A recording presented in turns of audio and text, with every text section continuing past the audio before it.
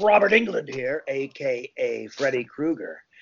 Hi, everyone. This is Amanda Wyss, Tina from A Nightmare on Elm Street. Hey, this is Heather Langenkamp from the Nightmare on Elm Street series. This is Jesus Garcia, Rod Lane, Nightmare on Elm Street. This is Joseph Whipp, Sergeant Parker from the original A Nightmare on Elm Street. And you're listening to Don't Go Out There Horror Movie Review Podcast. And you are listening to the Don't Go Out There podcast. And you're listening to the Don't Go Out There Horror Movie Review Podcast. You're listening to Don't Go Out There Horror Movie Podcast. Up your nose with a twirling lawnmower, and I mean it. Don't go out there. Don't answer the door. Don't go near Elm Street. Check out Don't Go Out There Horror Movie Podcast.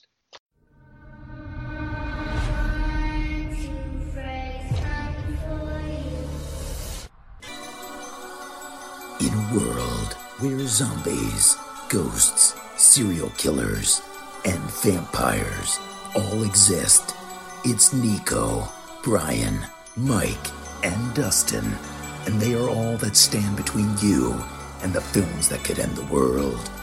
Welcome to the Don't Go Out There Horror Movie Welcome back, Podcast. everybody, to the Don't Go Out There Horror Movie Podcast. Just want to thank all of our fans and listeners. We really appreciate all support. You guys are awesome. Before we get into tonight's film review, I just want to give a quick shout out to our website, don'tgoouthere.com. My man Brian has done a fantastic job with the website. He's got it looking great. Everything about our podcast is on there. All of our episodes and interviews from episode 1 to our weekly release. If you want to check out all of our episodes there, maybe you have an office job, don't have access to your phone, you can listen on your desktop computer. We've done some incredible interviews in the past with some of the biggest names in horror, some of your favorite slashers, writers, directors. Check out our interviews if you haven't heard those yet. We got our store. We got some new T-shirts. Brian and Dustin have done some fantastic designs if you want to check those out. And we also have Shan's Etsy page attached as well if you want to grab a tumbler. And we also have our social media, Facebook, Twitter, Instagram, YouTube, and TikTok. We love interacting with our fans. We love, meeting new people. We love answering your comments and questions on the air. So definitely check us out on social media. And the last thing I want to shout out is our Patreon. We call it Blood Donors. We have the traditional monthly reoccurring kind. You're a big fan of our podcast, a big fan of our show. You want to help support us. That option is available. And we also have one-time donations. If you want to donate and, if you have a film review you want us to do, that option is available as well. All right, guys, let's jump into the first film review of October, spooky season, whatever you want to call it. Really excited. This is going to be an awesome month. I just wrote a little opening intro for myself, so I'm just going to read that. On October 17, 2019, we released the very first episode of Don't Go Out There. It was only something Mike and I were shooting the shit about doing, but we took the leap and did it. I saw Brian post about Friday the 13th, 2009 on Twitter, and he ended up becoming a permanent co-host, and now he's our editor. About 30-ish episodes later, the man who inadvertently named our podcast, Mr. Dustin Franklin, joined on as a co-host as well. Since that day in October, almost 4 years ago, we've interviewed Jesus Garcia, Heather Langenkamp, and Robert Englund himself. I still struggle to process all we've managed to accomplish since then. It's been an honor working with you gentlemen and an honor gaining so many fans and friends over social media from the show. A Nightmare on Elm Street deserves a redo review. I still think it's a great film and not much has changed with my thoughts since our first review, and I'm super excited to jump into the review. Brian, you want to go? Yeah, I'm so glad we're redoing these movies this month, too. I actually started to re-listen to episode 1 for pretty much the second time ever and stopped and said to myself, you know what? That's been 4 years ago. If I repeat some shit, at least it'll be genuine. So I never listened to it. So Nightmare on Elm Street, in the last 4 years, we've interviewed, like you mentioned, 4 cast members of this film, gotten intros from 7 of them, met one in real life. Robert and Heather stand as my 2 favorite interviews we've ever done on the show. This thing is ingrained in me. I was 1 year old when this movie came out. I love the nostalgia of this movie. It's the first movie that ever scared me as a kid. Jason Goes to Hell is what got me into horror, but Freddy is the first one to scare me. It took away that safety that you have when you're asleep. It's very relatable. To take a line from Freddy's Dead, every town has an Elm Street. And that's part of what Craven was trying to do. There are few films as influential as this movie. We've discussed this before, but there's some movies that follow a formula or emulate movies And then there's some that just, flip the genre on its head, and Craven did it twice with this and Scream. This is just so iconic. And again, I also know I've said this before, but it's worth repeating. Like, these movies this month are such classics. There's been so many documentaries and interviews and just everything on these movies, dissecting them up and down. It's impossible for us to be a one-stop shop and cover everything on this movie. So I definitely recommend watching the 4-hour Never Sleep Again documentary. I'll just leave it on this quote from friend of the show, Lynn Shay, from the documentary. She said, "Freddy was to dreams what Jaws was to swimmers." That's a great quote. Yeah, man, I've been thinking a lot about this month for a week or so now, just because we really are diving back into what started the show. I mean, when you think about the initial conversations we had, we're sending lists back and forth to each other, and this one was number one for the majority of us. If it was this, if it wasn't this, it would have been 1978's Halloween, which we're going to also do this month. So we really got started with this show this movie. That's why it's our logo in the first place. First of all, shout out to you, Nico. That was a great open. It's been an honor, brother. I've had a blast. But yeah, so here, Nightmare on Elm Street. I'm not a big fan of this franchise, but I love this movie. And it's weird because I've told the story a million times. I didn't get really into horror until I was in high school. But I would catch a glimpse here and there of Nightmare on Elm Street at a friend's house, Scream, stuff like that. So even I, who wasn't into it as a kid, has some nostalgia for Freddy Krueger, just because he's in the lexicon of pop culture, and I know of Freddy Krueger. So look, this movie to me still holds up. There's a few things that you could nitpick if you wanted to. But that kind of adds to the charm. And, Brian mentioned, you watch all these documentaries and the thought that went into making the effects that we get in this movie, the original script, look, some of the stuff that came later bastardized the character, but the original attempt of Freddy Krueger is such a great character, a horror villain, in my opinion, an idea even, the dream killer. That's such a cool, original fucking idea. And Brian hit the nail on the head. Wes Craven revolutionized horror with this film, in my opinion. Now, look, we'd had slashers, and this is technically a slasher, but it's a slasher with a twist. It made it a completely different thing. And look, we reviewed this episode number 1. My thoughts haven't changed. I haven't gone back and listened to that show, honestly, since the week it dropped. So been a very long time. So I'm curious to see what I said then. But I am a big fan of the kid. There's a lot of great kills in this movie. If we're just going off typical horror movie slasher shit, there's just so many great, memorable kills in this film, that so much so that so many different movies have tried to redo these kills. They've tried to copy and paste what Wes Craven and his crew did here. So I think a tip of the cap goes to everyone that worked on this movie. Definitely recommend never watch Sleep Again, but also, even the hour-long Netflix one on just this movie is pretty damn good. They got some really good interviews for it. And we got to interview a lot of the people in this movie, Heather Langenkamp, Freddy Krueger, himself, Robert Englund. So, man, I just have a lot of love for this particular movie. Now, not as much as Nightmare on Elm Street 3. We don't have to get into that. We're not doing that movie tonight. But I do think this is an all-time classic. Yeah, so, Nico, I didn't know that you were going to get me all choked up and emotional talking about how far we've come. I'm still honored to have joined you guys when I did. I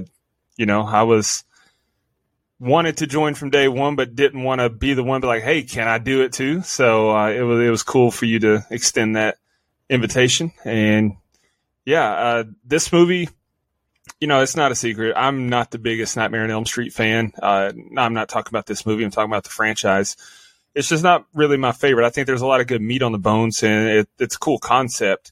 I just, for whatever reason, some of the stuff just doesn't hit for me like it should. But I'm glad to be redoing this episode because I wasn't on that original episode, so it's cool that I'll be able to add some thoughts. I think there's a lot of good to this movie, a lot of cool stuff, especially when you talk about the stuff they pulled off compared to the budget they were working with. That's incredible.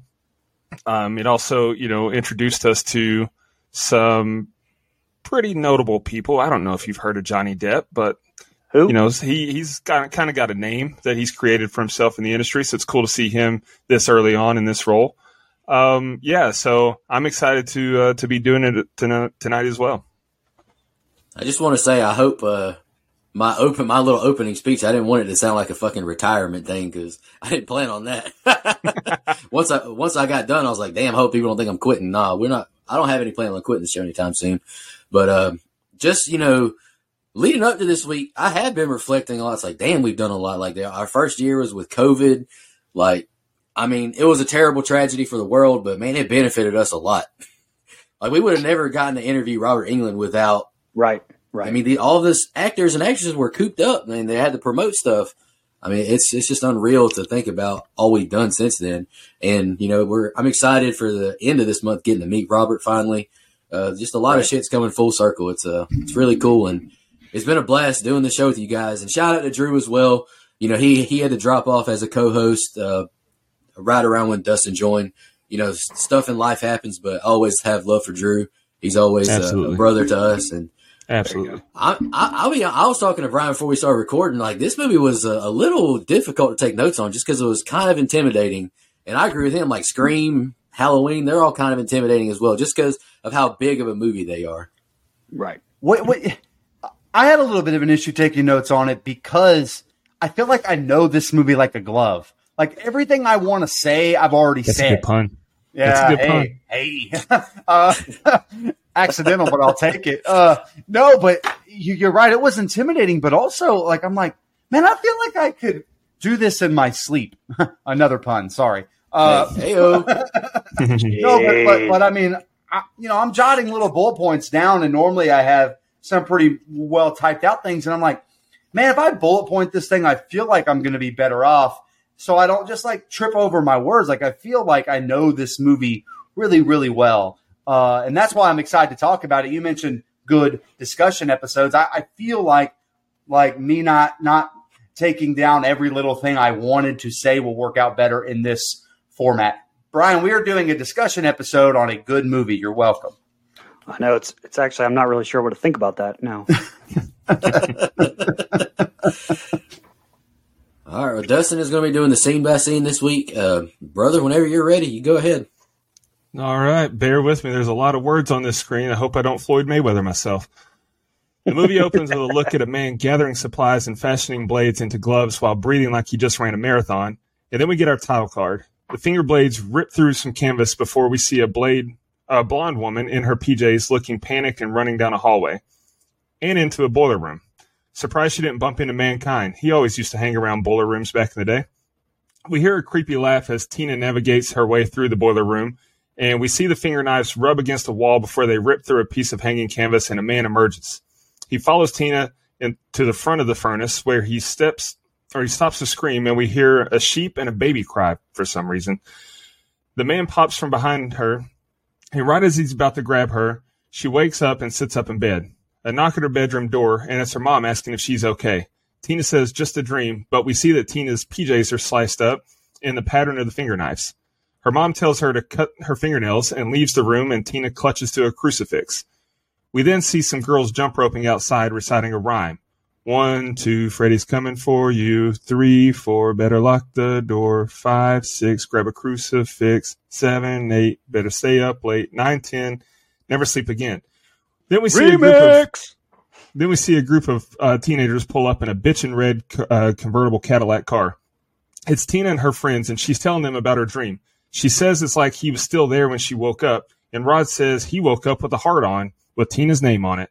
She asks how's there room for her 4-letter name on his hangdown, which he replies, and I quote, "Up yours with a twirling lawnmower." And he walks off. Riveting conversation. Nancy and Glenn give Tina advice for what to do next time she has a nightmare before school. Later that evening, Nancy and Glenn are at Tina's house. She's thankful for them because her mom's going out of town. Glenn calls his mom and uses a cassette tape with some various sound effects to convince his mom that he's not actually at Tina's. Tina tells Nancy that she's been seeing the guy from her dream's face and fingernails all day. Nancy says that's amazing because it made her remember the dream she had last night about a guy in a dirty red and green sweater. This catches Glenn's attention. Tina asks about the fingernails, and Nancy says that he scraped them and they were more like finger knives and made a horrible sound. Tina says that's the same creep that she dreamed about. Glenn says that's impossible. They hear a weird sound from outside and go outside to investigate. Glenn says he's going to punch out whoever it is, but is tackled by Rod. Good for him. He brought the hips and wrapped up. He asks what's going on, an orgy or something? Glenn says maybe a funeral, and Rod pulls a knife. Seems like a rational guy. Nancy says it's a sleepover and that Glenn's leaving. Rod says that he and Tina have things to discuss as they head inside. We hear Rod and Tina making coitus, and Glenn is miserable having to hear it. After sexy time, Rod says no more fights and no more nightmares for either of them. In the other room, we see a crucifix fall off the wall and into bed with Nancy. She's too calm about that and just goes back to sleep. I would freak out if a crucifix fell off the wall and in my lap. Later, Tina is awakened by something hitting the window. She looks outside and doesn't see anyone, but the pebbles keep coming, with one crack in the window. She hears someone whisper her name. Back to Nancy, and we get the iconic shot of a head and hands coming through the wall. It disappears as Nancy wakes up, though, and she puts the crucifix back on the wall. Tina goes outside and hears a man say her name. She walks around to investigate, and then a hubcap wobbles in the street and catches her attention. She turns to see a shadow of a man wearing a fedora. Maybe it's Justin Timberlake, you know? Hope for the best. We see the man, and it's not JT. It's a man with a horrible burns on his face and nasty teeth walking towards her. His arms are comically long. Yeah. Oh, come on. His arms are comically long, and he reaches out and scrapes his fingernails on the walls as he walks. He starts to chase Tina and then appears in front of her. She runs back towards her house, and as she passes a tree, the man pops out from behind it and slices 2 of his fingers off with his fingerknives. The man catches up to her as she struggles with the door, and she grabs at his face, but the skin just slides right off. She screams and wakes up Rod. It's another nightmare, and she's under the covers, flailing and screaming. Rod gets up in a panic, and we see cuts appear on Tina's chest in the shape of the fingerknives. Then Tina's body starts to levitate and get flung all over the room, up the wall and up the ceiling. All the hullabaloo wakes Nancy up, and her and Glenn enter the bloody bedroom. That's the first set of scenes. What'd you guys think? So this opening set of scenes and really all it encompasses just a masterclass in filmmaking to me, especially the mixture of cold open, the credits. You get that iconic Charles Bernstein score overseeing, Freddie making his glove. And it's those sounds Robert Englund adds, the grunting, the shuffling of the metal that you're just like, holy shit. Okay. Like this guy's not only the bad guy, but this is his weapon of choice, obviously. By the way, have we mentioned at all that friend of the show, Robert Englund's interview is on don'tgooutthere.com? I don't think we ever have. But anyway, like we said so many times, Englund is Freddie. He is Freddie. He encompasses this character. And yeah, others can play him, but I've come to the conclusion that people will have to mimic him and his look for it to be accepted. But anyway, going back to the open, we're asking ourselves, is this a dream? Is this real life? And all of this, quick as it may be and, filled with this horror imagery as it is from the making of the glove to the cuts on Tina's dress when she wakes up. It tells us everything we need to know as an audience member. Again, sleep is supposed to be your safe space, and Craven takes that away from you right off the bat.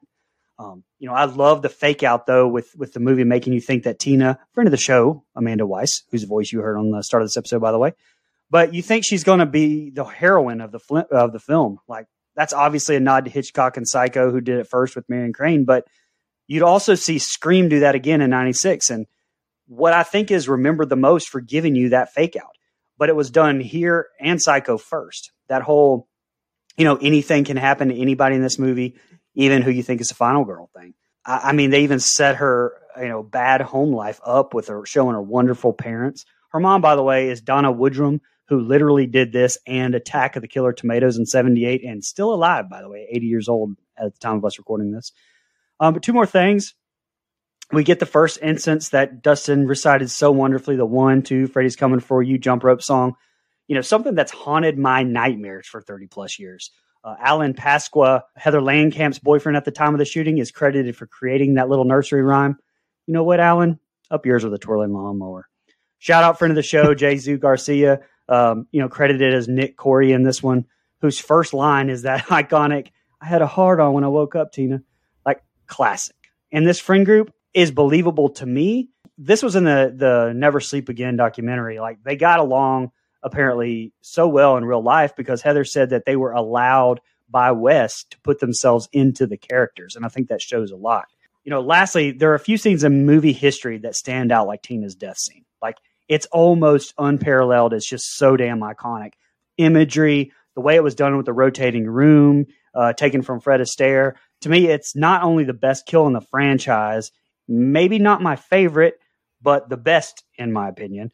It's one of the best kills in horror movie history to me, and I don't think that that's an exaggeration. I mean, they had to cut the blood splash too at the very end there when Tina hit the bed.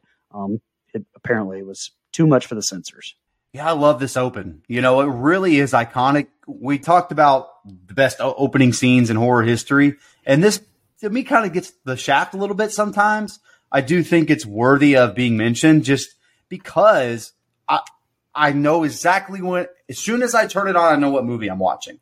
Like Brian said, it's an exposition dump all the same too, where we're getting, all right, this is Fred Krueger. This is his weapon, which I love the making of the glove. I love the sounds, those guttural, real steel sounds we get. I love that against the backdrop of the boiler room, which shout out to Mick Foley, like Dustin said. I thought that was a really well-placed line. Even though The Undertaker won that match, don't let him forget it. But anyway, again, love this open. I think it works so well. And this is the Freddy that I like. There's some good jokey stuff about Freddy in some of the later films that are funny, but this dark, brooding way that Craven portrays him in this first one is so hard to top, and it's much more easy to take it seriously.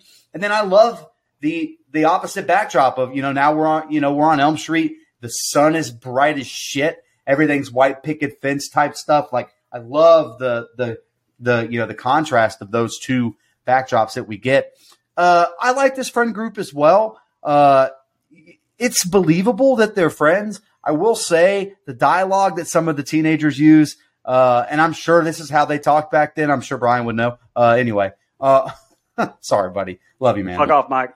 No, I'm just kidding. But no, I mean, some of the dialogue between them is kind of but I mean, I'm willing to forgive it. It was of its time, and it doesn't like bring it down or anything. I like this character. You mentioned, Tina kind of being a red herring a little, or not a red. Well, yeah, our red herring to be the final girl. I think it's well done. Obviously, I think he executed it way better with Scream, but I think this is, pretty good stuff here. I will say some of my favorite scenes in horror history happen in this set of scenes. I love the girls in the jump rope. I think that's so fucking spooky, so classic, so timeless. The jingle, everyone, like kids that are way too young to even know what Nightmare on Elm Street is, know that jingle still to this day. And I think that holds up well. I love the scene where the head and hands come through the wall, not the bullshit CGI remake one, this one. I think it looks so fucking cool. And knowing how they pulled that off makes it even better. And it's creepy and it's haunting. Like, I really love the way they shot that scene. And yeah, man, you talked about Tina's death. You really can't get more iconic than this. And I hate giving a film so much flowers. But I mean, look, man, one of the best kills of all time. It's really cool. How they shot it is really neat. How they were able to kind of flip the room and do all that stuff. I thought it was really cool, man.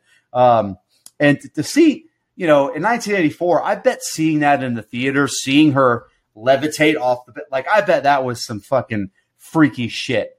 I bet that made people run out of the theater. And I think that's what makes it stand out. I will say, as much, I believe this is Johnny Depp's first actual film, if I'm not mistaken. Mm-hmm.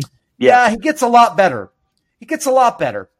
As time goes on. He's not bad here, but I think you could tell it's clearly his first film. But yeah, man, classic set of scenes, iconic stuff. And man, just shout out to Wes Craven and the cinematographer. Like, they just do a great job with how this movie's being shot so far as well. All right, so I'm going to echo some of what Brian and Mike said, but just starting off, nothing groundbreaking here, but this opening is great. Charles Bernstein score and Fred making the glove with his menacing, creepy breathing. I love it. Tina running through this boiler room. It has me invested into the movie right out of the gate. Great job by Wes Craven getting the audience's attention quick. I got to give big props to Amanda Wyss. Great scream of fear. That's not easy to pull off and be believable. We've reviewed a lot of movies and we've critiqued a lot of actors and actresses for their scream, and she did great. Tina's mom is insane, thinking fingernails caused those tears in her nightgown. Horrible set of parenting right there. The jump rope girls are creepy as fuck, but I do question, are they real in this sequence with the teens walking to school? This movie has a few instances like that, and I'll touch on that later on. The teens all seem real and likable, which isn't as easy as it seems with all the horror movies we've covered. I loved Glenn lying to his mom with the girls laughing in the background while they're playing all these different sound effects on the boombox. I love that. Glenn has the least threatening warning I've ever heard. Man couldn't scare a kitten. And then Rod, like Dustin mentioned, I wrote Rod with a Tatum Bethune quality tackle. Rod proving back in 1984 that girls like the bad boys. We're on to your tactics, ladies. And I wrote the audacity of Heather Langenkamp shooting down the GOAT, Johnny Depp, who goes in for a kiss. How dare her? My man Glenn is disgusted hearing Tina getting her back blown out while he's exponentially horny in bed. Tina needs to take our show's advice of don't go out there once this nightmare sequence kicks off. I love the practical effects of Freddy stretching out over Heather in bed. And just like Mike said, fuck you remake for your bullshit CGI effects. Me and him wrote down almost word for word the same shit. Absolutely love the blue lighting of this Tina and Freddy alley encounter. It's a chef's kiss. The introduction to Freddy Krueger is so goddamn good. I love how he plays with his food, not killing Tina right off the rip. The psychological torture is a nice razzle-dazzle compared to what Michael and Jason have been giving us in the movies that are coming out at the exact same time as this. I can't imagine what Rod is thinking as all this occurs. I think we all touched on this in our first episode. We're like, what the hell is this guy thinking seeing this shit? Tina's death, like these guys have mentioned, is one of the best kills in horror history. From how it's made in the old switcheroo, most probably thought that she would be the final girl in this, and I just got to end my notes on saying, excellent opening by one of the best, Mr. Wes Craven. I hate to do this because we're really giving flowers here. Small nitpick is the scene with the arms. Those things look flimsy, man. It's a great scene and a great introduction to Freddy, but I mean, come on, man. Anyway, sorry, go ahead. And see, that's kind of a mixed bag because don't we hate a lot of on people, us fishermen? Come on, man. I mean, even the people doing it didn't like it. But there are a lot of people that get actually genuinely freaked out about that. For sure.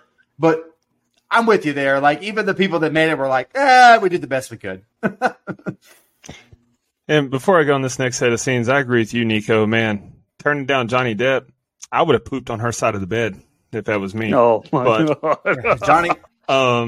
So anyway, that first set of scenes, that was the most that I had. So these next ones will go by much quicker. This next set of scenes starts off. We see a couple of cops walking into a police station talking about Tina and her home life. There's no weapon found at the scene, and Rod is the suspect. One of the cops is Nancy's dad. He's not happy that she was there. Nancy defends Rod and tells her parents about the nightmares Tina had been having, and that's why they were there. The next morning at Nancy's house, the news is talking about Tina's death as Nancy leaves for school. Her mom doesn't want her to go because she didn't sleep last night. Nancy says she'll sleep in study hall and leaves. Rod pops out of the bushes and snatches Nancy like a real creep and tells Nancy he didn't do it. He gets real defensive, and Nancy's dad is in the right place at the right time. Rod takes off running, but is quickly surrounded and arrested. The cops find Rod's switchblade, so it's not looking good for him. In school now, the great and esteemed Lynn Shay is teaching class, and Nancy is nodding off in the back of the classroom. She sees Tina in a body bag beside her, and then a pool of blood in the hallway. The body bag is being dragged through the school by something unseen. Tina runs into the hall monitor, who's wearing a sweater like the man in her dreams. As she runs off, the hall monitor's voice turns into the man's voice, and she now has the knived gloves on, and there's leaves blowing in the wind in the hallway. Nancy follows the blood trail and heads down some stairs into another boiler room. We see the man's burned-up face watching her through the pipes. She asks him who he is, and he replies by slicing his torso open, revealing neon green ooze and maggots. He starts to walk menacingly towards her, and she's trapped in a corner. The man says, "Come to Freddy," and Nancy burns her arm on a pipe before waking up and screaming like a psycho back in class before saying she's going home. So just like that, we're now following Nancy's point of view. And, you know, I never realized before the similarities between this and Scream. I mean, starting with Nancy being that girl next door, played perfectly, but also a badass, you know, kind of mirrored by Sydney later on, obviously. But at the start of the set of scenes, you know, with the voice of Bob Shea, by the way, doing that newscast, they really showed Tina's dead-ass bloody arm popping out of that gurney on the newscast. Like, fucking 80s were Wild Wild West, man. I love that shit. Shout out friend of the show, Lynn Shay, the teacher in this classroom scene. Fun fact.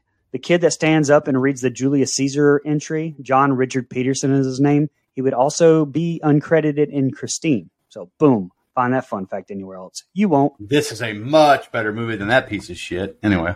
Wow. Dustin's mad right now. But yeah, I love this scene so much too. Like it's getting harder in the movie to figure out when people are asleep and when they aren't.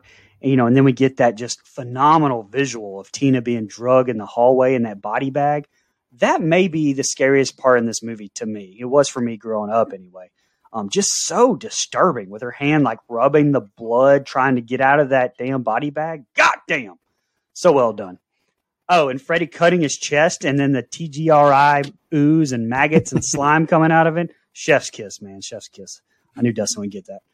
Also want to shout the Never Sleep Again documentary out here too, because England talks about in there his stance for Freddy and how he's just always kind of to the side like a gunslinger. Never noticed that before, man. And England choice, again, that just is, it's just part of what defines Freddy that I'm not sure anyone else can emulate.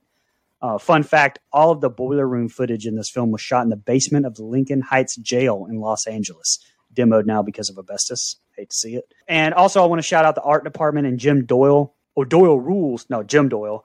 The film's mechanical special effects designer. He actually released a video in 2020 with some awesome ass behind the scenes stuff on that rotating room and everything else he worked on here. You can find it on, it was advertised as Vimeo, so that was definitely years ago, but you can get it on YouTube too.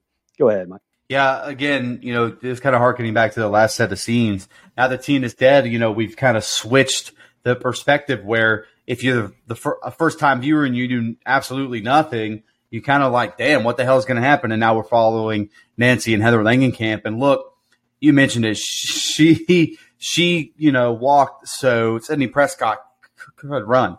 I love this character, Nancy. I think she does a great job. She kind of has like a good mix of like a really badass and then kind of has that Laurie Strode innocence quality, like a really good mix of the two. And what I mean by that is like she's not so innocent and, even prudish to a point where, hey, she's into Glenn, clearly, has other interests that don't involve, just school and shit. But, she's no nonsense. I love this character, Nancy. I love Sidney Prescott, but Nancy may be like the best well-rounded, final girl character, in my opinion. Some of the the music in this movie, I think, is very underrated. We talk about Halloween and all the music that Carpenter's done over the years, the score there. We talk about a lot of other famous scores. The Exorcist has one, and even the Kiki Ma Ma stuff, that plays in the background of the Friday movies. I think the music here is very underrated, very not as talked about, and I think it does a great job of becoming a character, and sometimes the lack thereof. The lack of sound, like in that hallway dragging scene that you mentioned with the bag, we have to hear all of that. And that is genuinely disturbing. The hand coming through the blood, like the fact that you can see it all is incredibly disturbing and, really ahead of its time. Like, look, there were already like Grindhouse movies and stuff like that. So I'm not saying this really gory stuff didn't exist, but if you think about it at the time, Friday and all that had already happened, but just like the way they decided to use the body bag, the blood, I think was very well done, very creepy, terrifying to an extent. Yeah, man. So again, classic stuff. Probably the one I have the least amount on, but I do think, like you mentioned, Brian, has one of the best scenes in at least slasher movie history, probably horror movie history. Like that body bag scene is in a lot of like, if you ever watched that like 3-part 80s, I haven't made it through part 2 and part 3 yet, but the one on the 80s horror movies that they did on Shudder, and they released a bunch of them on Blu-ray, Into the Darkness. All right, I'll send you a link. I think you'd really enjoy them. But they talk about, that scene is like the featured scene that like freaked a whole bunch of famous people out in the music. Like they interviewed musicians and other actors, and like that's the scene that got them into horror movies. I think so. Like, hey man, if I had seen that as a kid, I probably would have shit myself because I was a little bitch. That scene fucking got me. When I was younger, that scene got me. Buddy, I was a little bitch back then. I mean, The Sixth Sense made me cry and run away. So I can only imagine what that would have done. All right, so just starting things off, I got to say I love seeing John Saxon. R.I.P. to a legend. He's awesome in this. Absolutely. I love Heather, but maybe this is part of the charm of her character, but I thought it was not the best bit of acting in her explanation scene to her parents of what happened. Damn, Marge, vodka for breakfast? What kind of job do you have? Or you just don't give a fuck? I thought that was funny. I do like this exchange between Rod and Nancy. It's believable even in his overacting. Right. You know, just seeing Lin Shaye just blows my mind how many cast alumni have done interviews for our show. Heather, Jesu, Lynn, Robert. Like I mentioned in my opening, it's just hard to fathom what we've accomplished in the past 4 years. This guy reading in front of the class has the most monotone voice. Can't help but wonder what type of reviews he'd get on Apple Podcast. Nancy's school dream sequence is more top-notch filmmaking by Wes Craven. I'm not saying anything new here. Tina in the body bag is horrific, and it's an elite still shot. It's one of the most recognizable moments from the film, and I'd argue horror in general. It's just seeing her bloody in that bag is incredible. Absolutely. The Freddy girl hall monitor is also creepy and a nice touch of dark humor. And I love how balanced Freddy's humor and evil is in the film. Something that definitely doesn't last throughout the franchise to its detriment. I think we've all said that we're not a big fan of the entire franchise, and that's the biggest reason why. Smart thinking by Nancy to burn herself, but she better be glad that worked. I don't have a lot on this set of scenes either. Another excellent set, and I'm thoroughly invested into the film right now. Let's keep it rolling. Nancy leaves school and realizes that the burn that she got in her dream was there in real life. She goes to visit Rod in the slammer.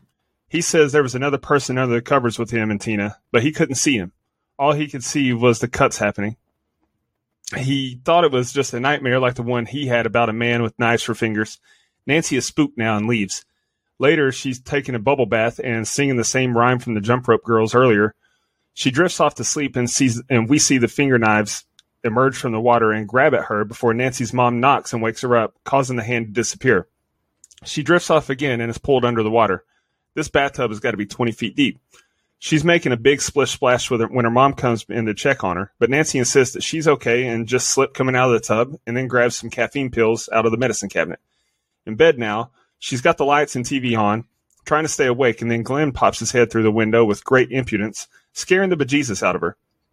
Nancy looks in a mirror and says she looks 20 years old, which is funny because when this movie came out, Heather Langenkamp was, in fact, 20 years old. He said he heard what happened in English class and asked what happened to her arm. She said she burned it in English class. Glenn doesn't believe people can dream about what's going on or what's going to happen, nor does he believe in the boogeyman. Nancy asks Glenn to stand guard while she goes to look for someone and turn off the light. We see Nancy exit her front door and walk down the street. She confirms that Glenn is still watching and then continues her journey. She walks to the jail and goes through a window, sees Rod sleeping in a cell. Then she sees the man from her dreams walk through the cell door and pull the sheet off Rob. Nancy yells for Glenn, but no dice. The man is now gone from Rod's cell, and we see Tina's body bag again, and a centipede crawls out of her mouth. Nancy is scared and yelling for Glenn when Freddy pops out from behind a bush and chases her back to her house. Nancy runs up the stairs but sinks into the stairs. Nancy gets to her bedroom and sees Glenn snoozing in the chair. She looks in the mirror and tells herself it's just a dream and not real before Freddy bursts through the mirror and tackles her on the bed. The struggle before Freddy slices up the pillow and crawls on top of her. An alarm clock sounds and Nancy wakes up with Glenn beside her in the chair. She's mad at Glenn for falling asleep and not watching over her. Nancy's mom comes in to check on her, and Glenn crawls out the window. Go ahead. Ah, the 80s, where you can just leave school and promise to go straight home, and no parents complain, no teachers lose their jobs. Man, that's great. But anyway, the most memorable part of this set of scenes and horror history, notice we're saying that a lot tonight, but yeah, yet again, that iconic bathtub scene, like the scene you felt like you shouldn't be watching as a kid, even more so than the Tina and Rod sex scene at the start. And by the way, the most signed and forged picture by Heather Langenkamp out there on the eBay and the interwebs too. Also, probably the most paused scene by adolescents in the franchise, but sorry to burst anyone's bubble. That's not a nude Langenkamp being pulled under the water by Freddy. That's actually an office assistant, an uncredited, probably didn't even get a bonus for this, office assistant of Jim Doyle's, whose name I could not find anywhere. Langenkamp said in a Rolling Stones interview that Jim Doyle and his team built a bottomless tub pit into a bathroom set. Doyle was in a scuba suit underneath Heather. She was sitting on a 2x4 across the bathtub with a hole cut out of it. Like what she remembered most, she said, was Craven banging on the bathtub when Doyle was to stick the claw out. So, quote, Jim is blindly plunging that thing in between my legs. One time it's too far to the right and one time it's too far to the left. And the shot where Nancy was pulled under the water was done in Doyle's swimming pool outside of his house with black plastic tarp covering the whole thing for darkness. Crazy.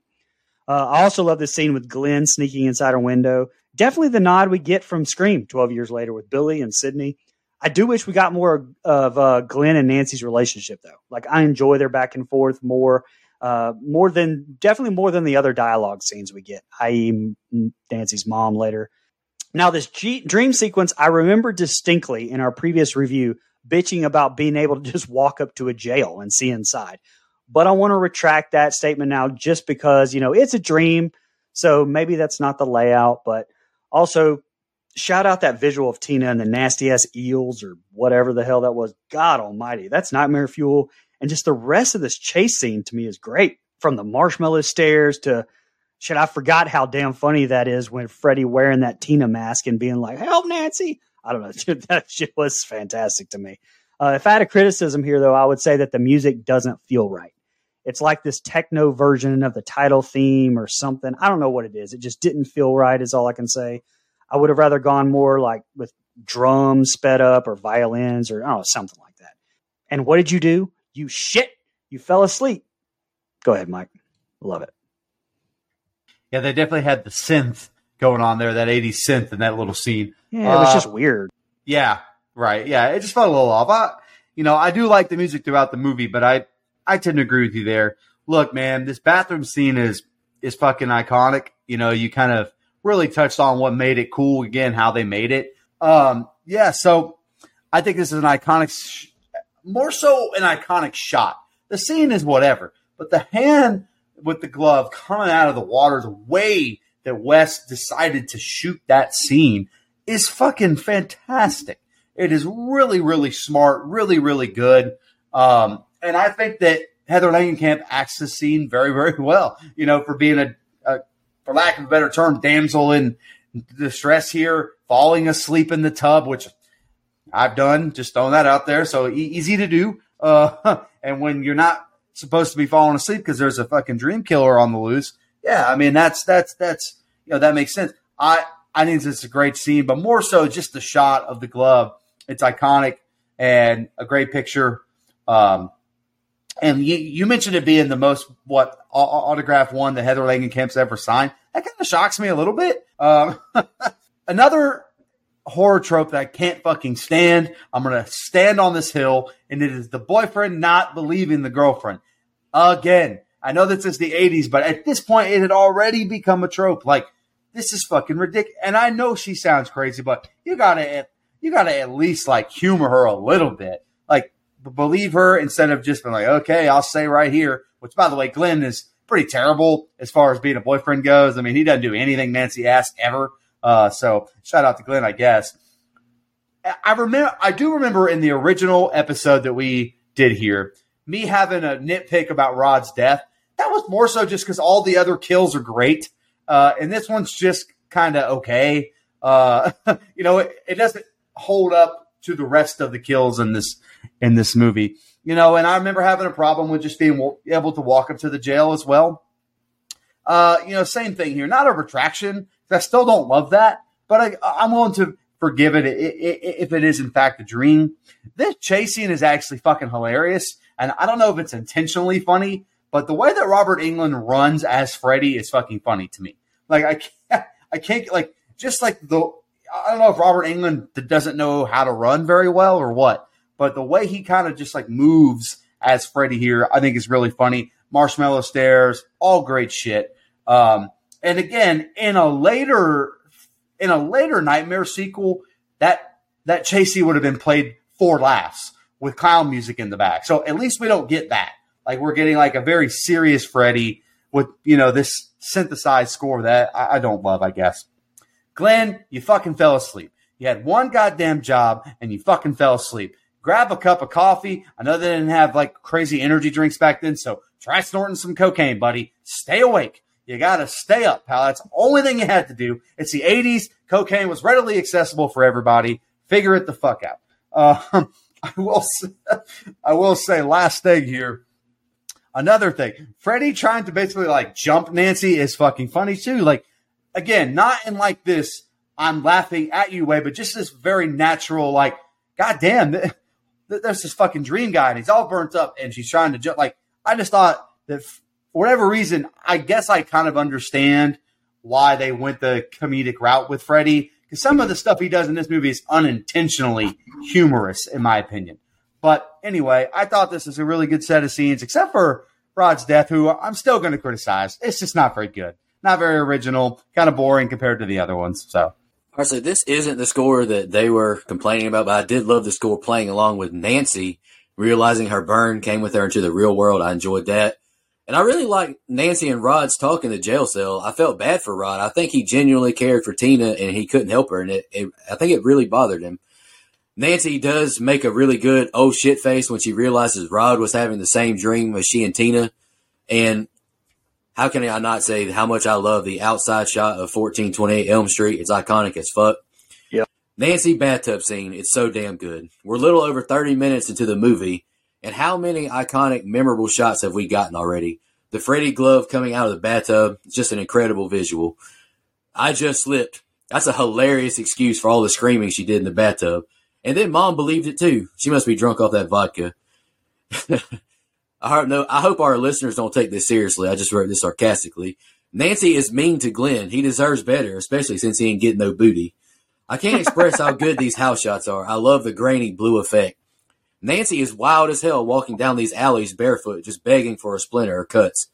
And just like Mike mentioned, we gave Rod's death shit in our very first review, but seeing Freddy walking into his cell is cool as fuck, to be honest. I hope Amanda got paid well letting a centipede anywhere near her mouth. That's fucking disgusting, and I'm terrified of those things. Not as bad as mice and rats, but I don't like centipedes, and things are scary. Excellent jump scare as Freddy jumps through Nancy's door and mirror as she chants, "It's a dream, it isn't real." I really like that jump scare. Glenn is sleeping deeper than Uncle Mar from Strangers Pray at Night. Be a man. Jeez, wake up. But I do have a question. Why aren't the pillows all torn up since Freddy fucked them all up? Glenn finally gets a sense of urgency hearing Mama Marge knocking on that door. Just more good shit here, and this movie is almost at a perfect score as of right now. Good point. Nancy and Glenn run to the police station and demand to see Rod. In Rod's cell, his sheet starts creeping up towards his head and around his neck. Nancy begs her dad to go and check on Rod.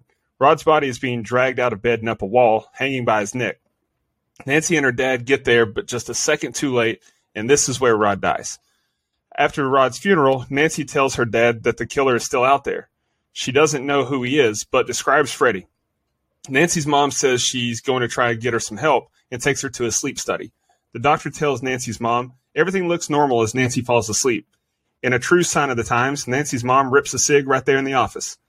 Then the doctor tells her that Nancy's having a good dream, but then Nancy starts convulsing, proving he's a kook.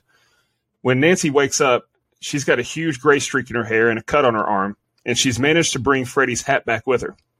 After lecturing Nancy about the need for sleep, her mom tells her she's thrown Freddy's hat away.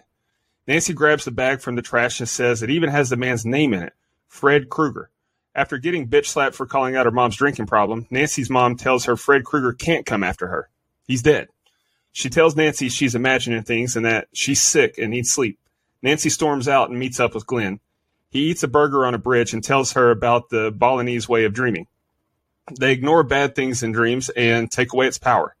Nancy is ready to reading a book on booby traps and says she's in survival. She runs home to find bars on the doors and windows.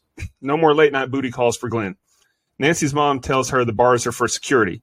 Down in the basement, she tells Nancy the story of Fred Krueger, a filthy child murderer who killed at least 20 kids. She said that the search warrant wasn't signed in the right place, so Fred walked. A bunch of parents tracked him down in a boiler room, and they burned that motherfucker down, Pookie. He can't get Nancy because Mommy killed him and took away his knives. She reveals that Freddy's glove was in their downstairs furnace this whole time. Go ahead. Yeah, for all the flowers I've given this movie, this to me is where it kind of, it starts to get some nitpicks from me anyway. This is far and away my least favorite set of scenes in the entire movie. It's no secret I loathe this Rod jail scene death. Almost every death in this movie like we've mentioned, is so iconic and so memorable and has gone on to cement their places in horror history. And then we get this. Like, I get you want to make the kills so people in reality can't see that they're supernaturally done and maybe frame them for suicide. But, man, this sucks. And maybe it was a budget thing. I don't know. No blood, no cutting on him. And he just, like, instantly dies when he gets hung up. That's a nitpick of mine.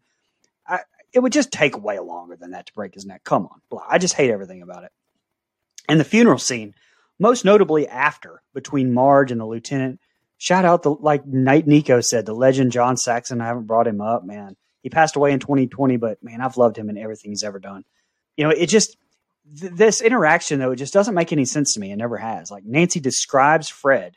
They killed him, which we don't know yet, you know, right here, but their solution is to act like it's just her making it up, like, gonna get her some help. How would she know that shit? Like, have a conversation between those two or something, because otherwise it's never made sense to me.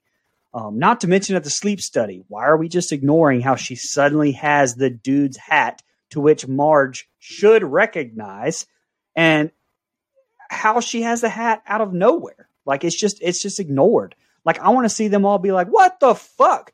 But we just cut to 1428 Elm Street, and I've always hated that. Shout out the doctor, though, Charles Fleischer, recognized immediately from Back to the Future Part 2, Zodiac, and Who Framed Roger Rabbit.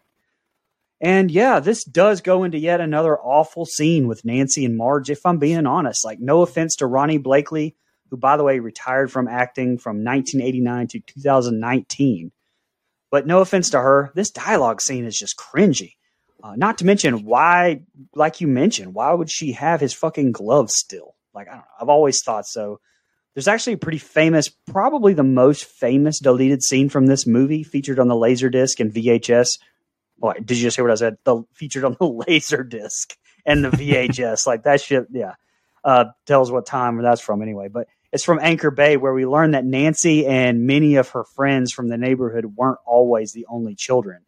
They had a brother or sister before they were originally killed by Freddy. Just more elaborate explanation about what happened after the mistrial, where Marge confesses that it was her who ended up shooting in on fire Fred.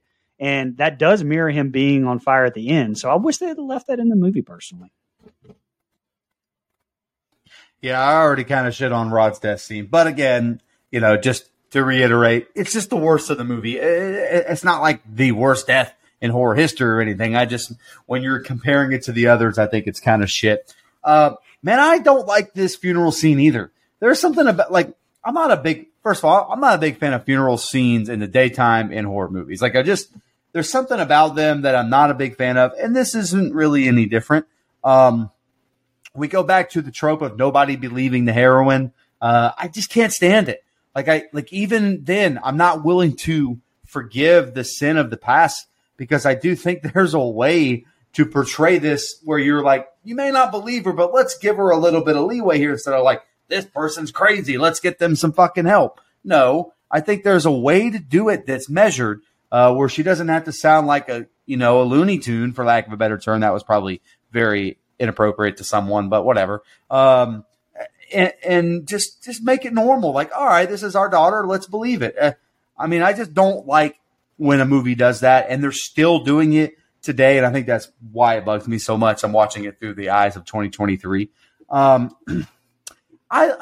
So I have mixed feelings about how we're getting all this exposition. I do like that Nancy calls her mom out for the drinking problem, because you know what? Not a whole lot of teenagers would be willing to do that, and she sure does. Vodka for breakfast, vodka for dinner. You know, that's kind of the vibe there. But I like the explanation of at least giving us something of who Fred Krueger was or is.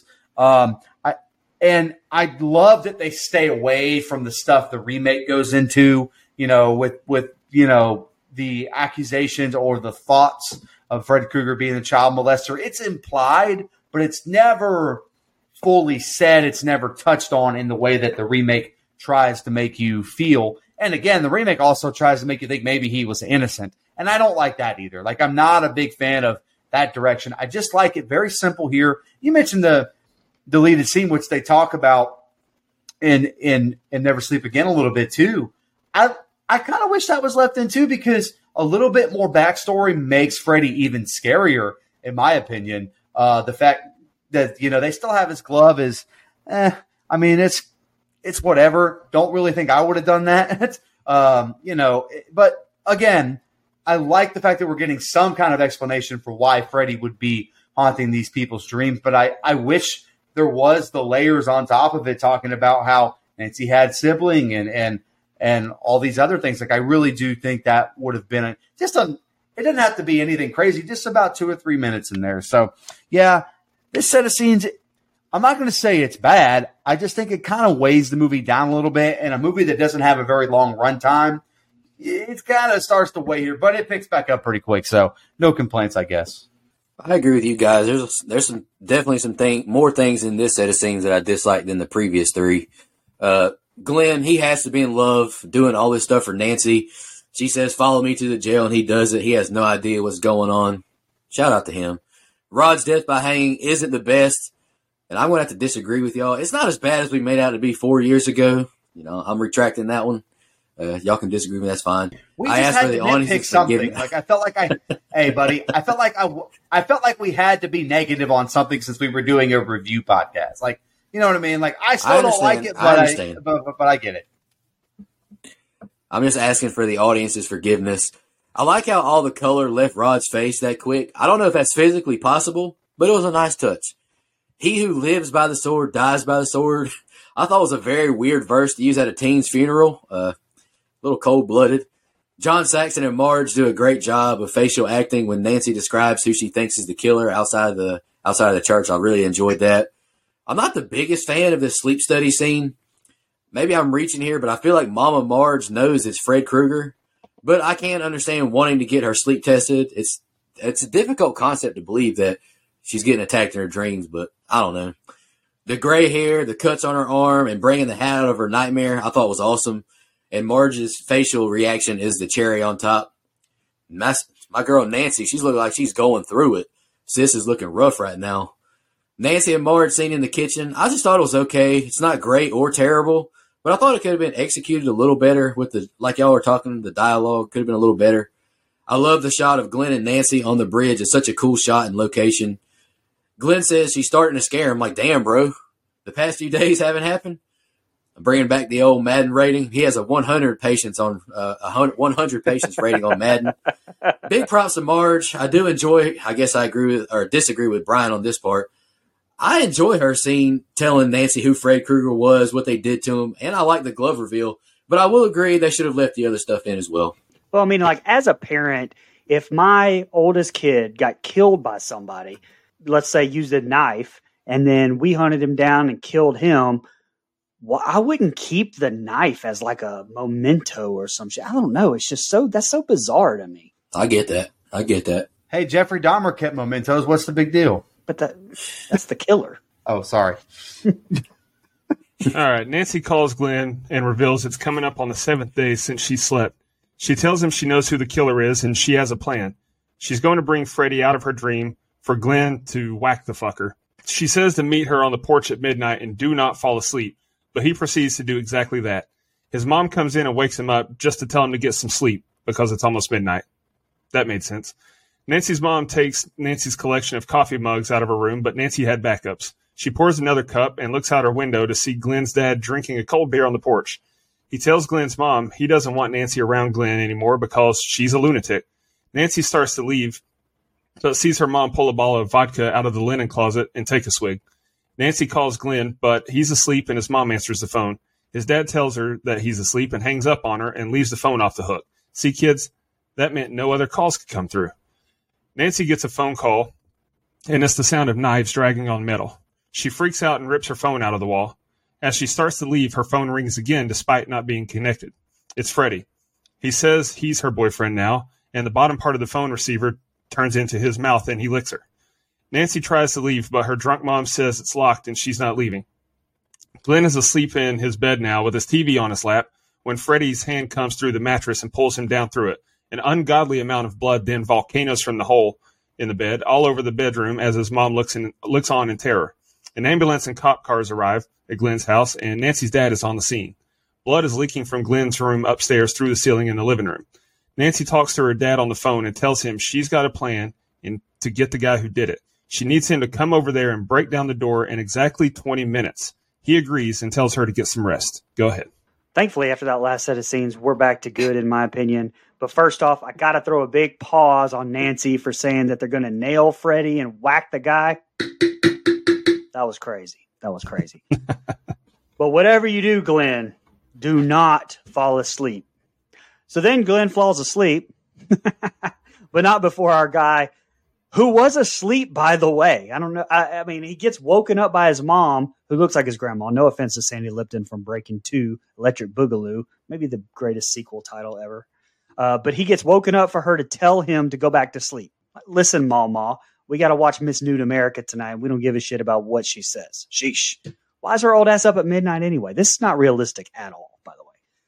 Also, another nitpick, though. How did Freddy call Nancy? By the way, I have this amazing prop with his tongue coming out and everything. Love it. Got it right here. But how did he call her if she was awake? I don't know. Regardless, it's not the best. You know, I've already said Tina's is the best kill, but Glenn's kill has always been my favorite. Like, it's done in that same revolving room that they did Tina's death scene at the start.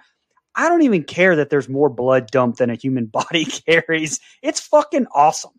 Yeah, although this scene was cut as well. Like, apparently Glenn's body was supposed to come back up to the top of the bed, all bloody and chewed up looking. Man, that would have been even cooler. But Craven said they used, what was it, like 500 gallons of blood in this movie. 499 gallons are definitely right here. Has to be. Yeah, man. I mean, in this death scene, I feel like I'm repeating myself. Well, had no choice. This movie has like 4 fucking iconic kills here. And this one is no different. I mean, look. I love the story behind the way they shot this movie or this particular scene. I think is really cool. And again, I've heard some criticism online that this was too much blood or too unrealistic, but I'm going to push back big time on that because we're talking about a fucking dream killer. How realistic do you want to be? I mean, that's kind of what makes it cool in the fucking first place. That's what makes him very different from Michael and Jason is that he can do shit like this. I mean, they kind of even touch on that in Freddy versus Jason, how, you know, Jason has one way of killing people. Freddy has all these different fucking ways he can kill you. And so I think that is kind of the essence of the character. And I think that this scene is really well done. You know, so much blood. And, you know, you talked about Glenn going to sleep, man. I mean, I've already touched on it. Glenn kind of sucks. You know, and I know Nico said he deserves better. Maybe, you know, I'm not going to call him a king or anything because this motherfucker keeps falling asleep after being asked not to. Now, however, I think Nancy could think of one way to keep him awake. I'm just saying. I'm just throwing that out there. Anyway, there's bars on the windows. Hey, plus, man, my guy's watching Miss Nude America, man. Let him live. Let him live his life. Figure it out. No, anyway, look, great death scene. I will say I love the dynamic between Nancy and her dad in the third movie more than I do in this one. Like, I do think he plays it. And look, it's not John Saxon. I just think the way the character is written, like, plays it a little too straight. Like, he like half-ass believes his daughter, like all this stuff. And I'm not like as big of a fan of their dynamic as it gets 2 movies from now. And even, you know, in A New Nightmare with the real life actors. So, yeah, good set of scenes. Shit picks back up quick from the little dip we had. And, I should have said the little depth we had. That would have been better. So anyway. Nah, you missed it. I know. Just kidding. Moment was too big. Hey, whoa, don't steal my line now. I got that in the set of scenes. All right, Nancy's giving Glenn more orders while not giving him any booty. The audacity of her. I hope the audience can pick up on my sarcasm here. Nancy's whatever you do, don't fall asleep line over the phone. That's great. I love that. Glenn, you can't stay up for shit, man. And he continues to be next level horny watching models on TV as his mom wakes up. I noticed that his clock says 11:42. Dude, how the fuck can you not stay up 18 more minutes after that scare from your mom? Get up, do some push-ups, walk around the room, do something. I'm really impressed that Nancy managed to hide a whole ass coffee pot in the room. Good job, Nancy. Shout out to her. Her arm wound still bleeding that bad. I think the doctors did a pretty shitty stitching job at the dream place. They probably should have sent her to the ER. My man Glenn is slumped again within 8 minutes. The moment was too big, and he pissed down his leg. And just like Brian, almost word for word what you said, the Freddie tongue coming out of the phone is just another iconic scene. And I really need to get that prop for my collection.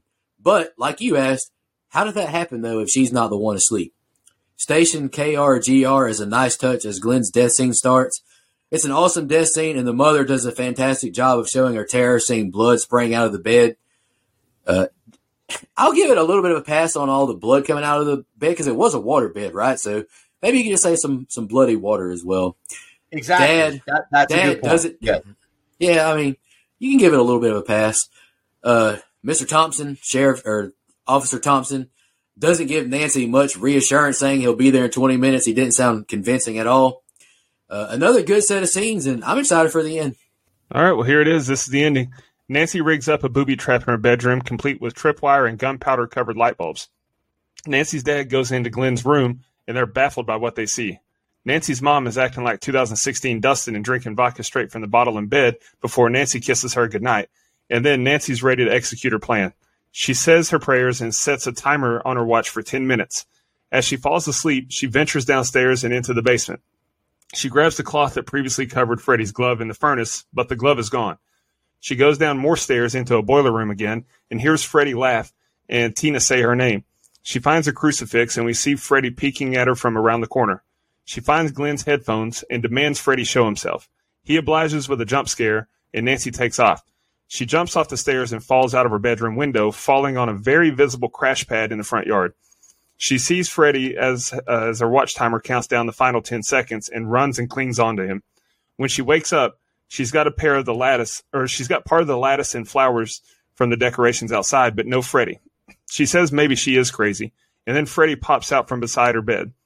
He chases her around the room, but eats a coffee pot to the face for his trouble. Nancy locks him in her room and yells out the window for her dad to come get him.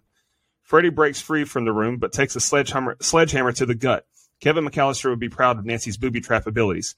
Freddie falls down the stairs and lands at Nancy's feet. She lures him to the living room, where her tripwire triggers the light and the gunpowder-covered light bulb explodes on him. She then lured him into the basement and throws a jar of what I assumed was kerosene on him and lights him on fire with matches. Freddie runs up the stairs, and Nancy knocks him back down the stairs by slamming the door on him. Nancy yells outside for her dad to come, but when he gets there, there's a trail of flaming footsteps leading upstairs. Freddie is attacking Nancy's mom, and she smashes a chair over his back. Seeing the fire in the bed, Nancy's dad throws a blanket over top. When he pulls it back, the burned corpse of Nancy's mom sinks into a glowing hole in the mattress, and then it closes. After her dad goes back downstairs, Freddie emerges from the mattress and tears through the sheet. Nancy says she knows it's just a dream, and she wants her mother and friends back. She takes back the energy she gave him. She turns to exit the room as Freddie lunges at her. He disappears. When the door opens, Nancy is walking out of her front door with her mom in the morning. Her mom says she doesn't remember the night before and she's going to stop drinking. Nancy gets in the car with Glenn, Rod, and Tina, but the convertible top closes on its own, and it's the same pattern as Freddie's sweater. The kids freak out as the windows roll up on their own, and Glenn says he's not doing it. Nancy yells for her mom, and the car drives off. We see the girls jump roping and singing their rhyme, and then Freddie's hand bursts through the front window on the door and grabs Nancy's mom, and then pulls her very real and not at all a fake body through the small window to inside the house. The end. You know, knowing Marge, that wasn't kerosene that she threw on Freddie. That was probably moonshine. She had some white lightning in the basement. But, man, you know, I've never been a fan of the Kevin McAllistering the house part. Yeah, Nancy's a badass, but I think it was the MacGyvering, the light bulb, and the cheesy dialogue, like, okay, Kruger, now we play in your court, that made me like, yeah, come on now. But the final battle between Nancy and Freddie, of this movie anyway, was pretty cool. Like, her setting him on fire was badass. Tony Cesare, who, rest in peace, died in 2022, and according to IMDb, also worked on The Sopranos, The Thing, Goodfellas, and very cool tidbit, stunt Ghostface in Scream 1 and 2. But that Joker did this whole thing in one long take instead of splitting it up between falling on the ground and getting back up. Dude's a fucking legend. And that scene looks badass. Something else that doesn't really make any sense, though, unless you have Craven's original ending, which I'll touch on in a minute, is Marge's supernatural death and that weird like bed scene. Like, what the fuck was that? Because they're in the real world here. So like, what is happening? What's happening right there? But this is what I was talking about. Now, the very ending really never made sense to me, or really anyone who's probably ever fucking watched this movie. And if you know all the behind the scenes drama though with the ending, it really makes a lot of sense because Craven wanted to just have her opening the door, which is a cool transition, by the way, from what we just saw, to have her, meet with her friends in the driveway, basically implying that the entire movie had just been one long nightmare she had. But the studio wanted the one we got with this hokey as hell Marge, or like Dustin said, absolutely not fake looking Marge, being pulled through the door. And Bob Shea actually wanted Freddy actually driving the car. So in the end, they shot 4 different endings, and Craven always maintained that his ending is what it should have been shot. And knowing that ending, the rest of this makes actual sense because you got stuff happening in the real world, but none of it was really in the real world. It was all in just a dream that she was having the whole time anyway. That makes sense. But instead, we get this fucking clusterfuck of a mess. So that's it.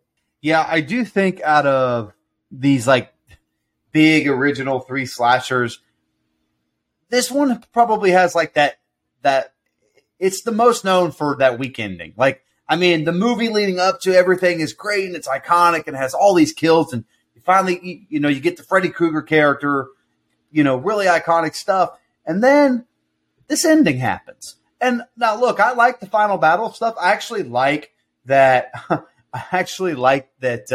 Nancy has a fucking plan. Up until this point, we've really only seen our final girls fight back by force, kind of that will to survive. And Nancy has a plan. She's a badass.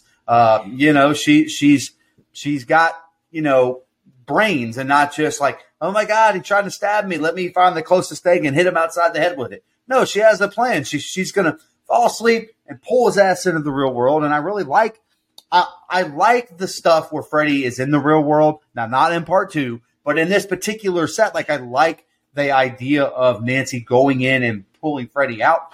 I definitely think that's some kind of alcohol that she pours on Freddy. And again, not intentionally, but Robert Englund just has a fucking funny run, I guess, because when Freddy's on fire, it's pretty funny unintentionally. I can't help it. I don't know if it's like the noise that Robert Englund is making and how he's moving, but still, like Freddy being on fire is symbolic of how he died, and I like that they kind of tie that back in. You mentioned the deleted scene. That would have made a little bit more sense if that were left in as well. But again, obviously he's clearly burnt by the look of him.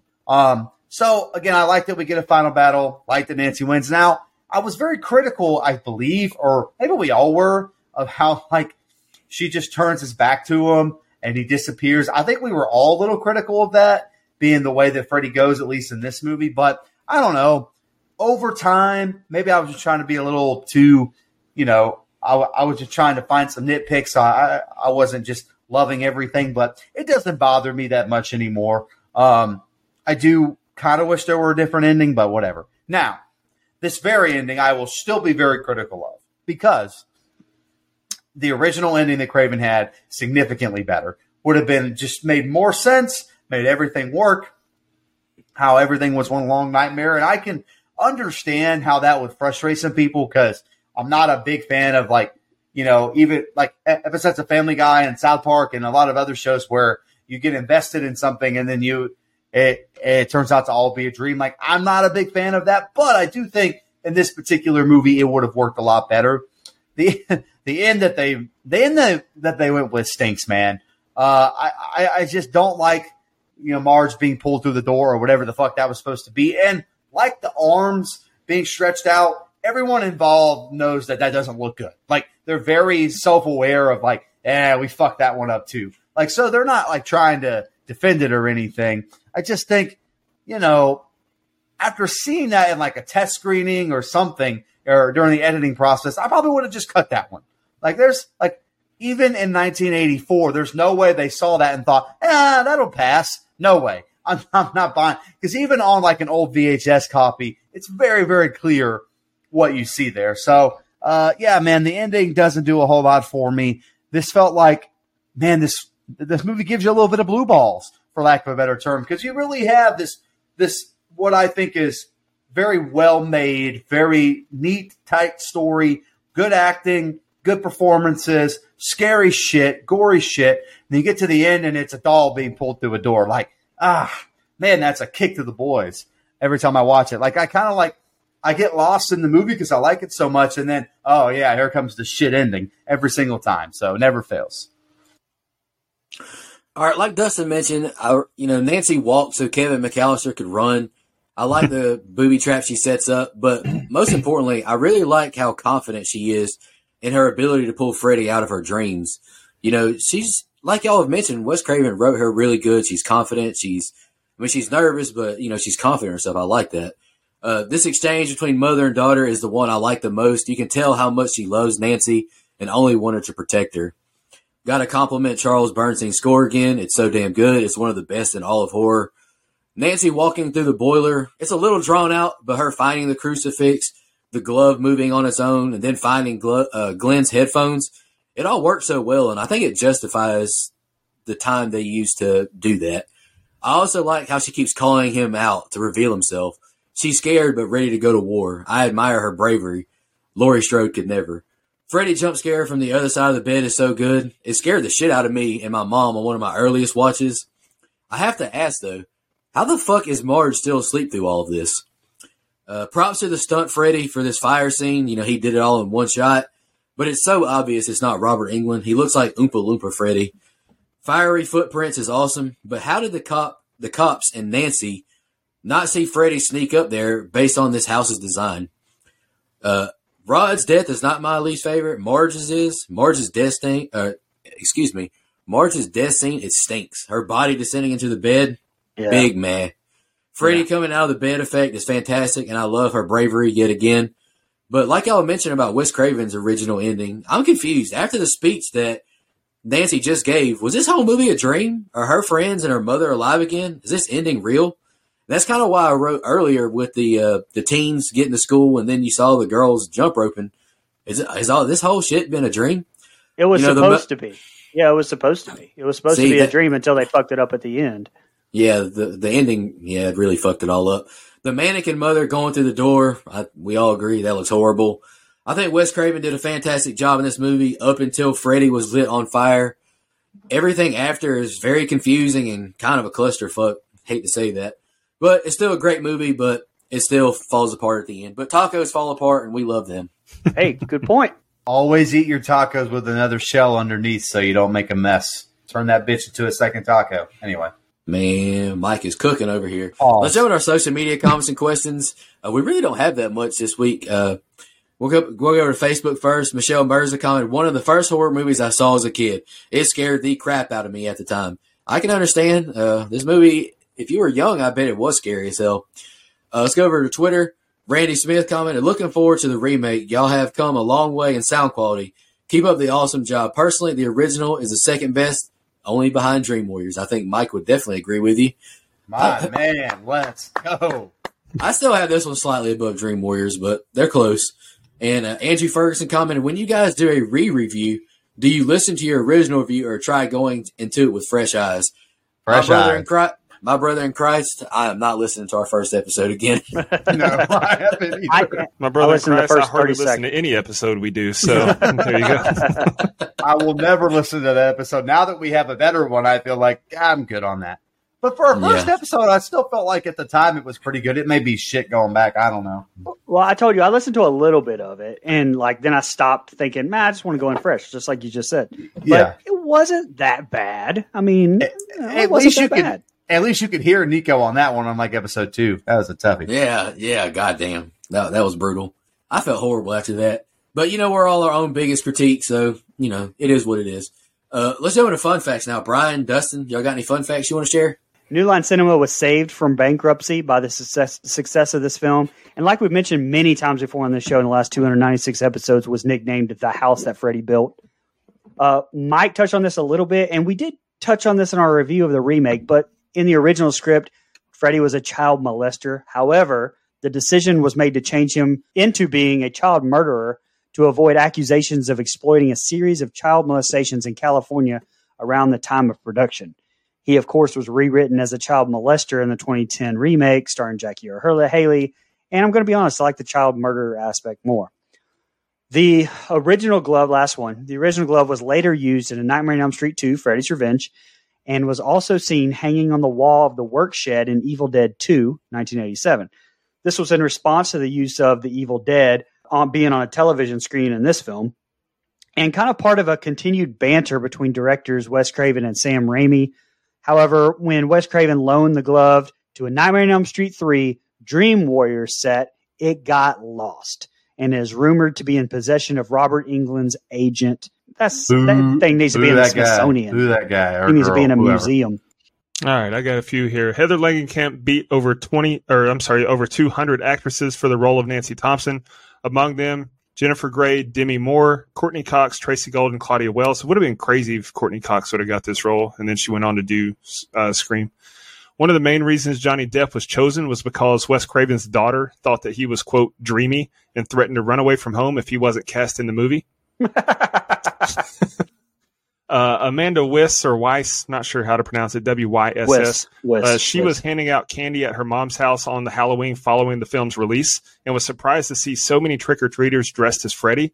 She eventually told one of them that she played Tina in the movie, but he didn't believe her. In the original script, Freddy's famous red and green sweater was red and yellow, based on the colors worn by Plastic Man, who, like Freddy, could change his form. However, Wes Craven read an article in Scientific American that said the two most contrasting colors to the human retina were red and green. He decided to alter the colors. I think it would have been funnier if he was wearing Hulkamania colors. That would have been fucking hilarious to me. What you gonna do, brother, when this dream runs wild? Anyway. In 2021, the film was selected for preservation in the United States National Film Registry by the Library of Congress for being, quote, culturally, historically, and aesthetically significant. This is also Wes Craven's first movie to be selected for the registry. It was because of Rod's first line in the movie. That's yeah, absolutely. I mean, that's culturally significant. Charlie Sheen, John Cusack, Brad Pitt, Kiefer Sutherland, Nicolas Cage, and C. Thomas Howell were considered for the role of Glenn. What a fucking name. Or what a list of names. And also Brad Pitt. Brad Pitt would have been great. God damn it, dude. Ralph Macchio and Darren Dalton were considered for the part of Rod. Lynn Shay, the sister of producer Robert Shay, appears, of course, as in a small role as the teacher. She has appeared in several horror films, specifically the Insidious series. She has starred in almost every New Line horror film in various roles. The biggest thing she ever did was "Come On, Don't Go Out There" podcast. That's right. Trivia. That and her quote or her line of dialogue where she says something about good sex makes you have to take a crap. That's the best line she ever said. It was in Kingpin. Go watch that movie. Great movie. Kingpin is good. Kingpin is hilarious. One of my favorite movies. Nico's so excited to have seen one. I've seen a movie. Last one I have, I'm going to use this to plug my wrestling podcast, The Lore of the Ring. Pro wrestler Shane Helms, also known as Hurricane Helms, called his spinning headlock elbow drop the Nightmare on Helms Street. Nice. Great name. Oh, and also the best episode of Rick and Morty is a parody of this. Scary Terry, bitch. Yeah, no, that's a good one. Yeah. All right. As mentioned in our first episode, I'm sure, this movie was made on the budget of a cool... I haven't gone back and listened. I have no fucking idea if we did the budget. No idea. I've killed a lot of brain cells since then. Yeah, you probably forgot to do the budget on the first episode, to be honest. Probably. Hey, I'm on a fucking roll, asshole. All right? Men forgot it like twice. Twice in 4 years, You think you know that. Every goddamn week. Fucking This is where we do the budget, Mike. This movie was done on an estimated, not confirmed, budget of $1.1 million. And it grossed $57 million worldwide. So I'm not a math guy, but that seems pretty fucking good.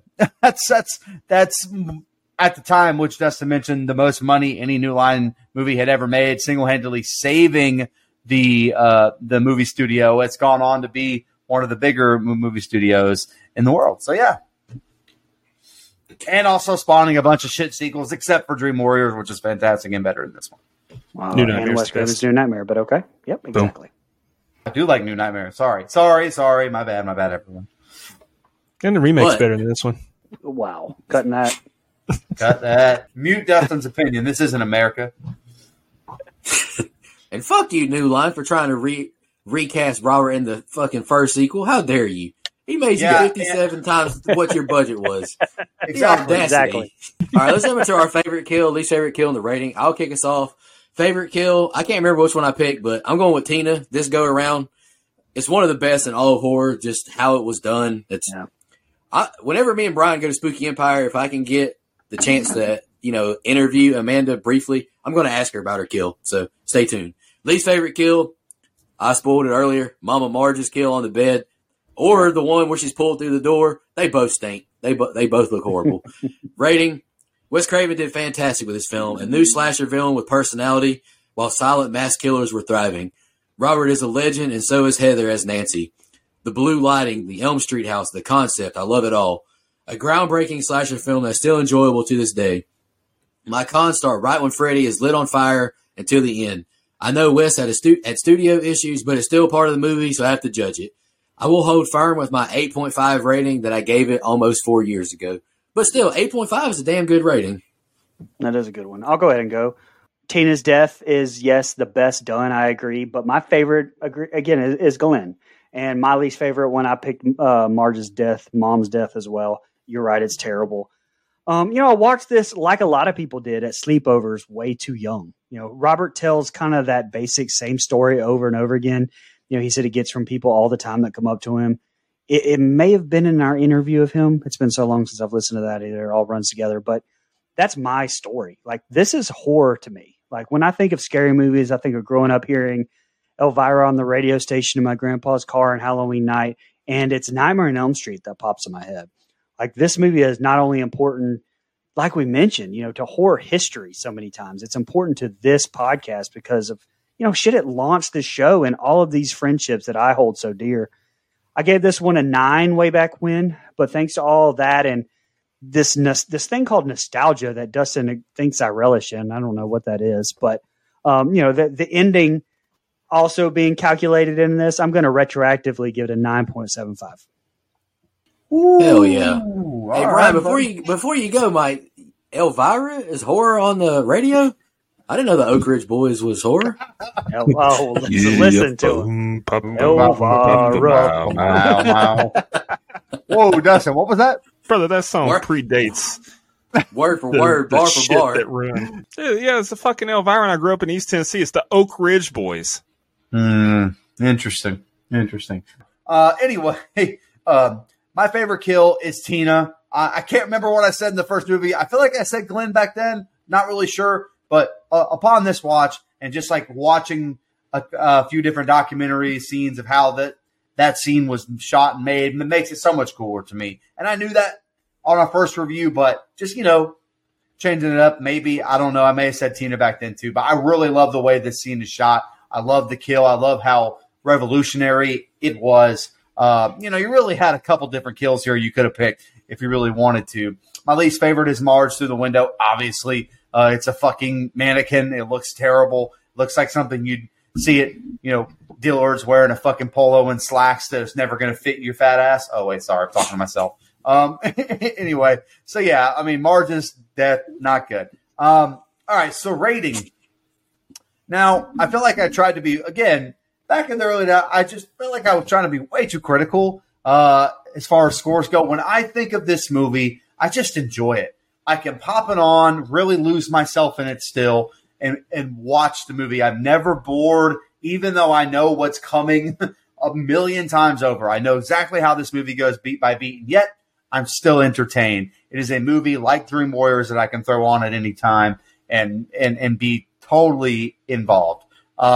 So, from the performances, the music, the way it's shot, the classic kills, it is horror. It is why it's one of the reasons why you want to do the show that we do, because movies like these, we talk about stuff like Freddy's dead.